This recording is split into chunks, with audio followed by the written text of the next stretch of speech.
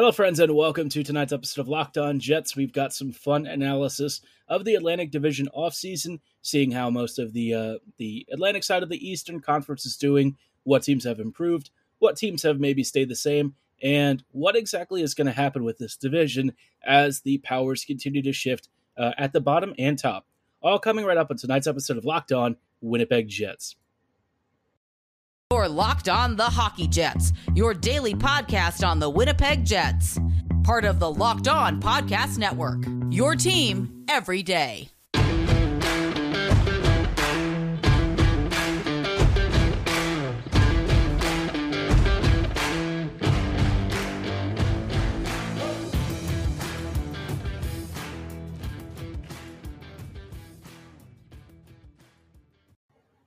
Hello, friends, and welcome to tonight's episode of Locked On Winnipeg Jets, part of the Locked On Podcast Network, your team every day.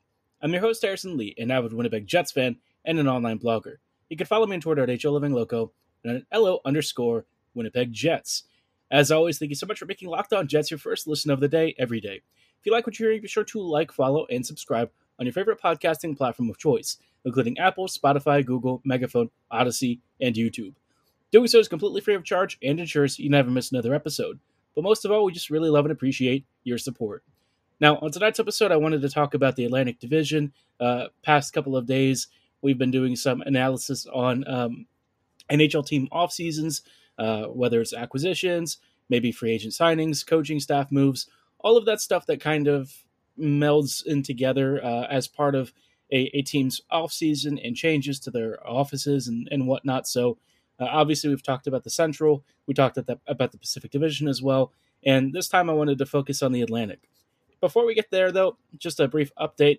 I haven't really been watching the World Juniors too closely for a variety of reasons I'm sure you can understand. But for Jets fans, there probably is some exciting news. Brad Lambert and Daniel Torgerson have both been playing, and Lambert actually scored a goal for Finland. Torgerson, I believe, had a brace earlier today. Didn't get a chance to see too much of either of these guys. Lambert's goal was a nice one-timer, if I recall correctly, on the power play, and Torgerson had a nice net front presence to sort of deflect and shovel stuff in. So both of these guys I'm kind of excited about longer term. Torgerson, I feel like, is a player who maybe hasn't really gotten that much attention because, kind of like maybe Luke Green or David Gustafsson, both have had some injury issues over the past couple of seasons. And Torgerson in particular had one that was serious enough to sideline him for a pretty extended period of time. But he's back and playing for Team Sweden. He seems like he's having a good time. And honestly, if he could have a really big showing in camp and maybe force his way into the bottom six, I think that would be really ideal. Do I think that's likely? Probably not.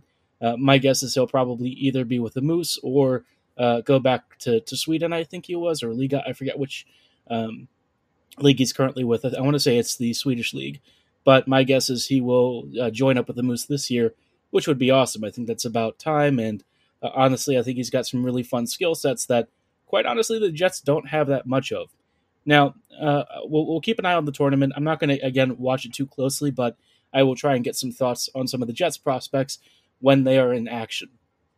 Circling back to the Atlantic Division, though, obviously the Atlantic this year, it's going through some changes, and I think a lot of folks are kind of curious to know which of these teams might be on the path towards longer-term success and which ones maybe haven't really changed much. I think on the side of not really changing much, I'm kind of looking at the Boston Bruins. Boston is kind of an interesting spot here, having fired Bruce Cassidy and bringing in Jim Montgomery. Now, I think Montgomery is actually going to be a pretty good coach for this team. I don't know how much better he'll be versus Cassidy. I think Cassidy had some issues with maybe having a slightly vanilla offensive approach. Now, I think his defensive presence and tactical approach there really did a good job with the team, but the Bruins probably are wanting to maybe push the offensive barrier just a little bit more this year. Now, looking at their roster and some of the changes, Krejci's coming back, which is, I guess, fun for fans. Bergeron is back on a one-year deal. They've also brought in Pavel Zacha, which, I think Zacha's maybe been a little bit misunderstood throughout his career. I like him in a very depth role as like a sort of shutdown center, but you just kind of have to understand that beyond that, you're not really looking for more out of him. Aside from that, though, they didn't really have too much else going on. Their draft was just okay. I thought nothing too crazy. And most of the signings that they've made in free agency and whatnot are by and large on the more minor league side and depth player side. Vinny Lettieri, Connor Carrick. Nothing too crazy here. Mostly just depth moves. Aside from Zacha and Krejci. Yeah, I guess Boston at this point is just kind of trying to prepare for the longer term future. One in which, in all likelihood, they're going to have to rebuild pretty soon. I think Marchand is already expected to miss a few months of this season. So, yeah, I think the Bruins, they're not really looking to compete too crazily, but they're going to try for maybe one last push while they still can and see if they can at least put together a little bit of a fun run. But my guess is they are very aware this core is pretty close to over. So, Bruins, a rebuild point, I guess, very near in the future. Kind of like the Jets, but a lot older. I'm curious to know what they do with this whole team because this has been a core that's been around for what feels like an eternity. It's got some really great players, but, the longer this goes on and the older, Bergeron and Marchand get, there's the very real possibility that this team just isn't going to be capable of anything more than maybe a brief playoff appearance. So the Bruins will be one to keep an eye on, especially if they start jettisoning some players and talent, especially younger guys that could maybe be part of a team's competitive core right now. Hint, hint, Jets, maybe to do some shopping and keep your eyes open. But in the meantime, at least, this team probably has had an offseason worthy of, I guess, a C. I mean, they haven't really done much, so it's hard to be too positive or negative on this team. Maybe a B- if you're being really generous. But yeah, overall, pretty quiet offseason for the Bruins, and I expect that their more active sessions will probably be towards the trade deadline. Now, of course, there are many other teams in the Atlantic. Another one that starts with a B. We'll take a look at this team in just a little bit. But before we go any further, I do want to shout out one of our other wonderful partners. Obviously, if you've heard me talk about AG1 before, you know where this is going. But if you haven't, our next partner has a product that I use literally every day. I started taking AG1 because I was looking for a boost for my immune system and something that didn't really set me back either calorically or with lots of weird chemicals and stuff. Because let's be real, a lot of nutritional health supplements tend to have lots of unusual ingredients. I'm sure folks have seen some strange things on TikTok before, and you're probably hoping for something that's a little bit, safer, a little bit more by the book, and something that's super convenient. If you're wondering what Athletic Greens AG1 product is, it's basically just one delicious scoop that you put into and mix into a glass of water, and it gives you 75 high-quality vitamins, minerals, whole food-sourced superfoods, probiotics, and adaptogens to kickstart your immune system and give you the insurance against all sorts of health oddities and things that we're dealing with these days. Obviously, our immune systems are constantly under assault by lots of bacteria and viruses, and it's really important now more than ever to fortify yourself and give yourself the best chance at fending off all of it. Now, if you're wondering why you should choose AG1 over other products, well, for one thing, like I said, it's super convenient and very easy to use. You just have to put one scoop in a glass of water, and it's pretty cheap, too. It's about $3 or less per glass, which is a lot cheaper than a lot of the cold brews that folks are probably drinking. And again, it comes with over 75 different vitamins and minerals, which means you don't have to take all these pills and stuff like you're probably used to. And there's no GMOs, no nasty chemicals, artificial sweeteners. They try to keep this as keto, paleo, vegan, dairy-free, gluten-free, and dietary-friendly as possible so that you're never having to worry about what's in it, and it's constantly a great product, a great habit to get into, and it's really healthy for you. So if you're ready to take the start of your journey, right now it's time to reclaim your health and arm your immune system with convenient daily nutrition. It's just one scoop in a cup of water every single day. That's it. No need for a million different pills and supplements to look out for your health. To make it easy, Athletic Greens is going to give you a free 1-year supply of immune-supporting vitamin D and 5 free travel packs with your very first purchase. All you have to do is visit athleticgreens.com/NHL Network. Again, that is athleticgreens.com/NHL Network to take ownership over your health and pick up the ultimate daily nutritional insurance. Hello, friends, and welcome back to this episode of Locked On Winnipeg Jets. Thank you for choosing to make Locked On Jets your first listen of the day every day. we are taking a brief look at the Atlantic Division and trying to see what their offseason winners and losers are. Like I've mentioned before, we've talked about some other teams out in the Western Conference. Now it's time to kind of pivot towards the East, because the East, I think, has probably had some of the most interesting changes. Now, Buffalo is a team that I think people should probably start paying attention to. I think that they had a great draft in getting Matt Savoie, and of course, they picked up Noah Ostlund, who was another really popular prospect and somebody that I think a lot of people were maybe hoping might fall to the Jets. Jerry Kulich, I think, was pretty highly touted as well.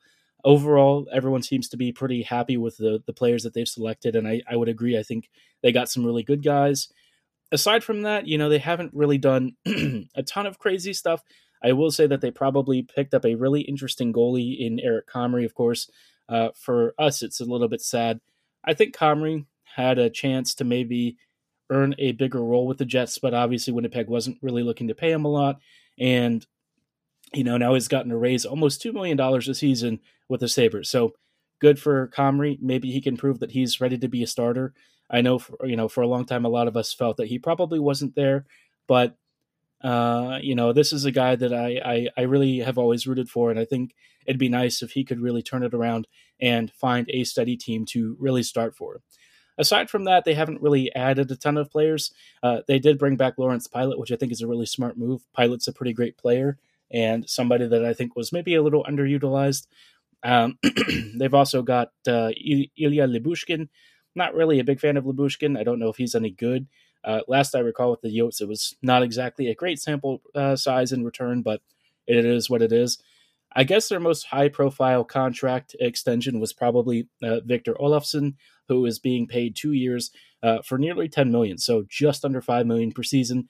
That for me is a little bit much. Not exactly a contract that I would be, dying for, but maybe it's meant to be traded because it's a short term, and if they eat some cap hit, obviously this is not exactly a hard contract to move on the 2-year timetable. So overall, I would say that they probably have, after everything, a really good offseason, relatively speaking.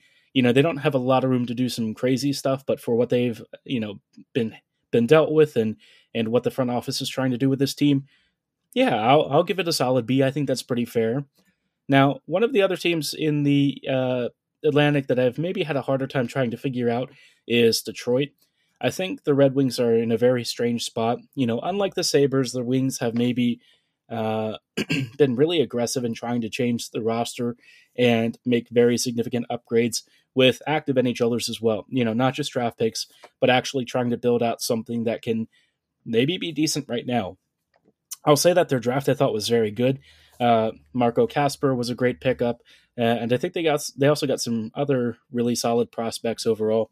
But I think one of the most interesting things that they've gone with is bringing in Derek Lalonde for the head coaching position.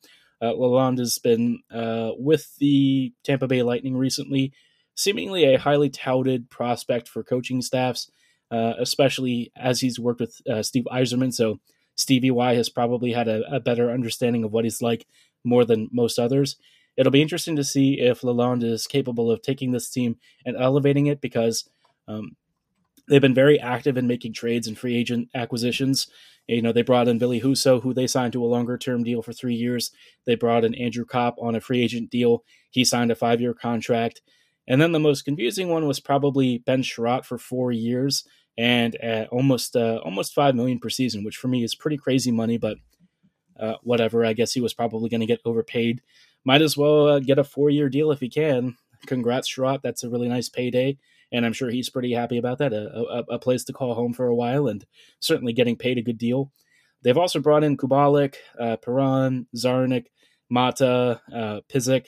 I mean, to me, I think that there's a lot of really good depth moves in here mixed with some players that I'm not really sure would improve the team.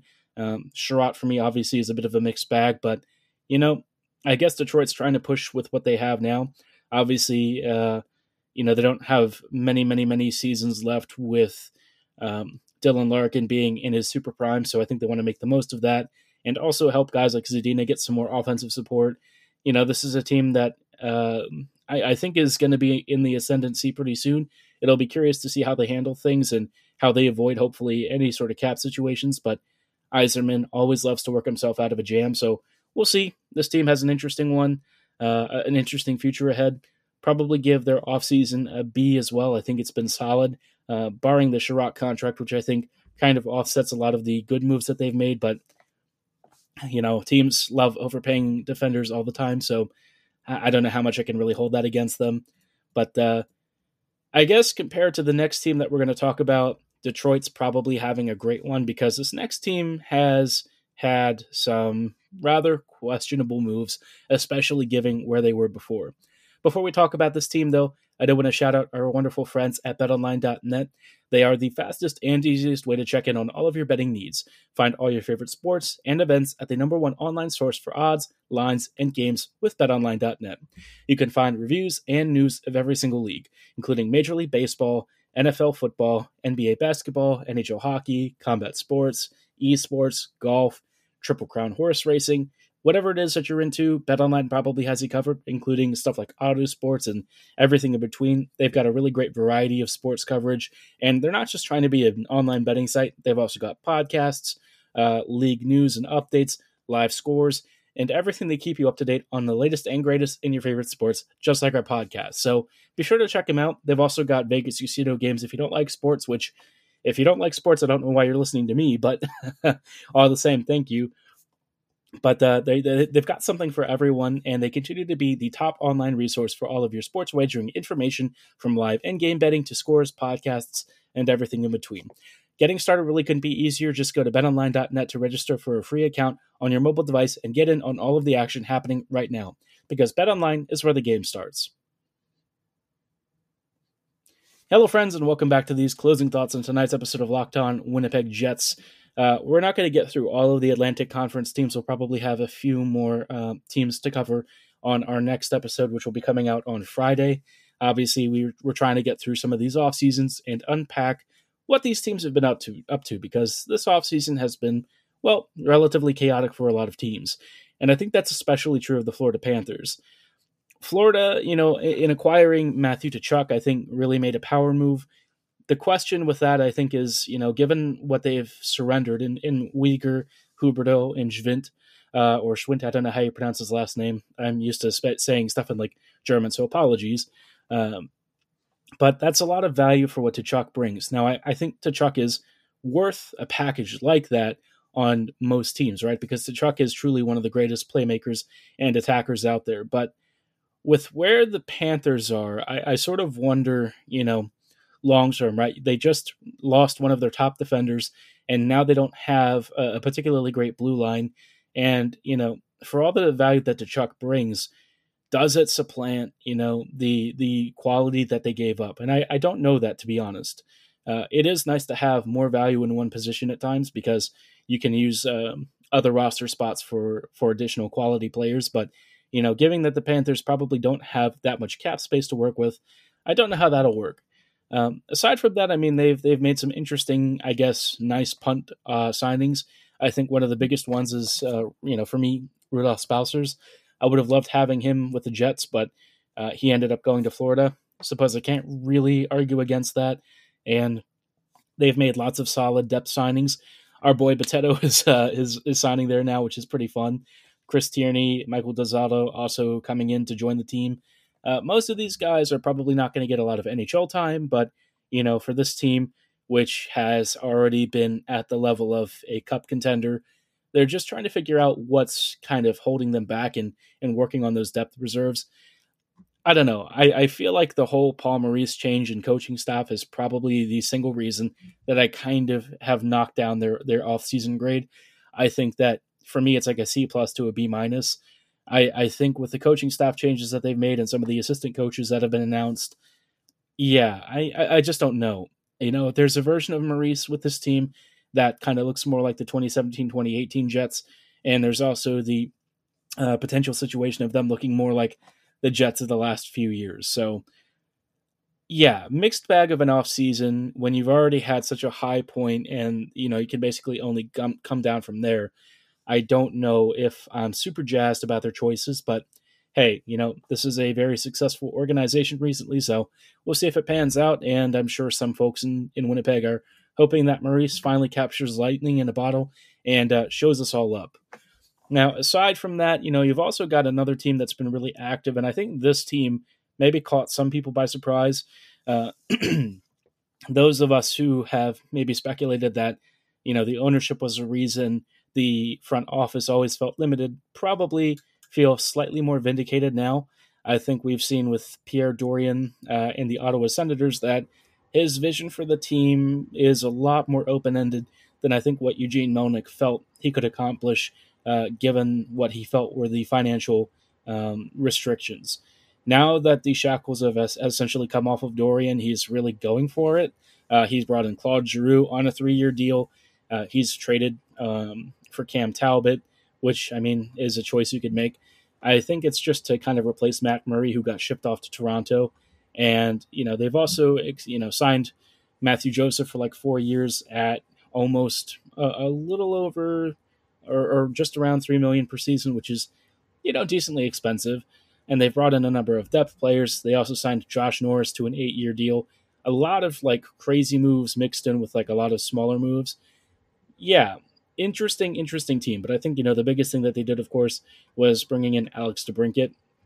The DeBrincat trade, I think, is one that they're going to be super happy about. And DeBrincat is obviously a phenomenal player. All of this stuff is seemingly trying to push the team in a more competitive direction, especially getting Norris under contract, bringing in more, depth at the bottom of the roster, and trying to push this team in some kind of a direction that's more watchable. Do I think that they are in the best position to succeed as is? Probably not. I think that this team still has a ways to go, especially in the Eastern Conference. But, as far as like the Atlantic Division is concerned, they could maybe chew at the margins and try and, go for a wild card spot. But aside from that, really hard to see them making too much noise yet. But down the road, maybe.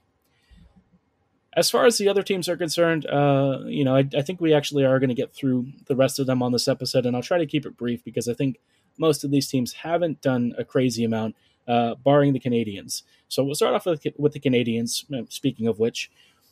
The Canadiens have had a crazy offseason in some ways. Of course, they brought in Slafkovsky with their first overall pick, which I think, some folks are a little bit confused by. I think Slafkovsky's leadership and size and everything probably made him a very appealing option. Do I think it was the best choice with that pick? I don't know. I think he doesn't really have the track record yet to truly suggest that he was maybe the best choice at first overall. But if they want to kind of go for it and really chase a player that they think could be a future captain, I could see why they would opt for him. He's somebody who apparently is very much an active coach on the bench and seemingly loves having the leadership role. But aside from that, I think they actually had a pretty good draft. They got a lot of really interesting value players. Owen Beck, Philip Missar, Lane Hudson. Yeah, everything after the first overall pick, I think they could be pretty happy with. So in terms of their draft, probably like an A-. Aside from that, they also, of course, acquired Kirby Dach. Now, the Dach trade, not really a big fan of Dach. I thought at one point he had a pretty bright future. It's dimmed a little bit. Maybe he ends up converting some of his skill into more appreciable talent and something that is an impactful player on the ice for the Habs. But I have a hard time seeing that right now, given that, the Hawks, he wasn't really able to accomplish a lot, even on a team that's bad, by his own personal standards, probably has some work to do to really round out his game.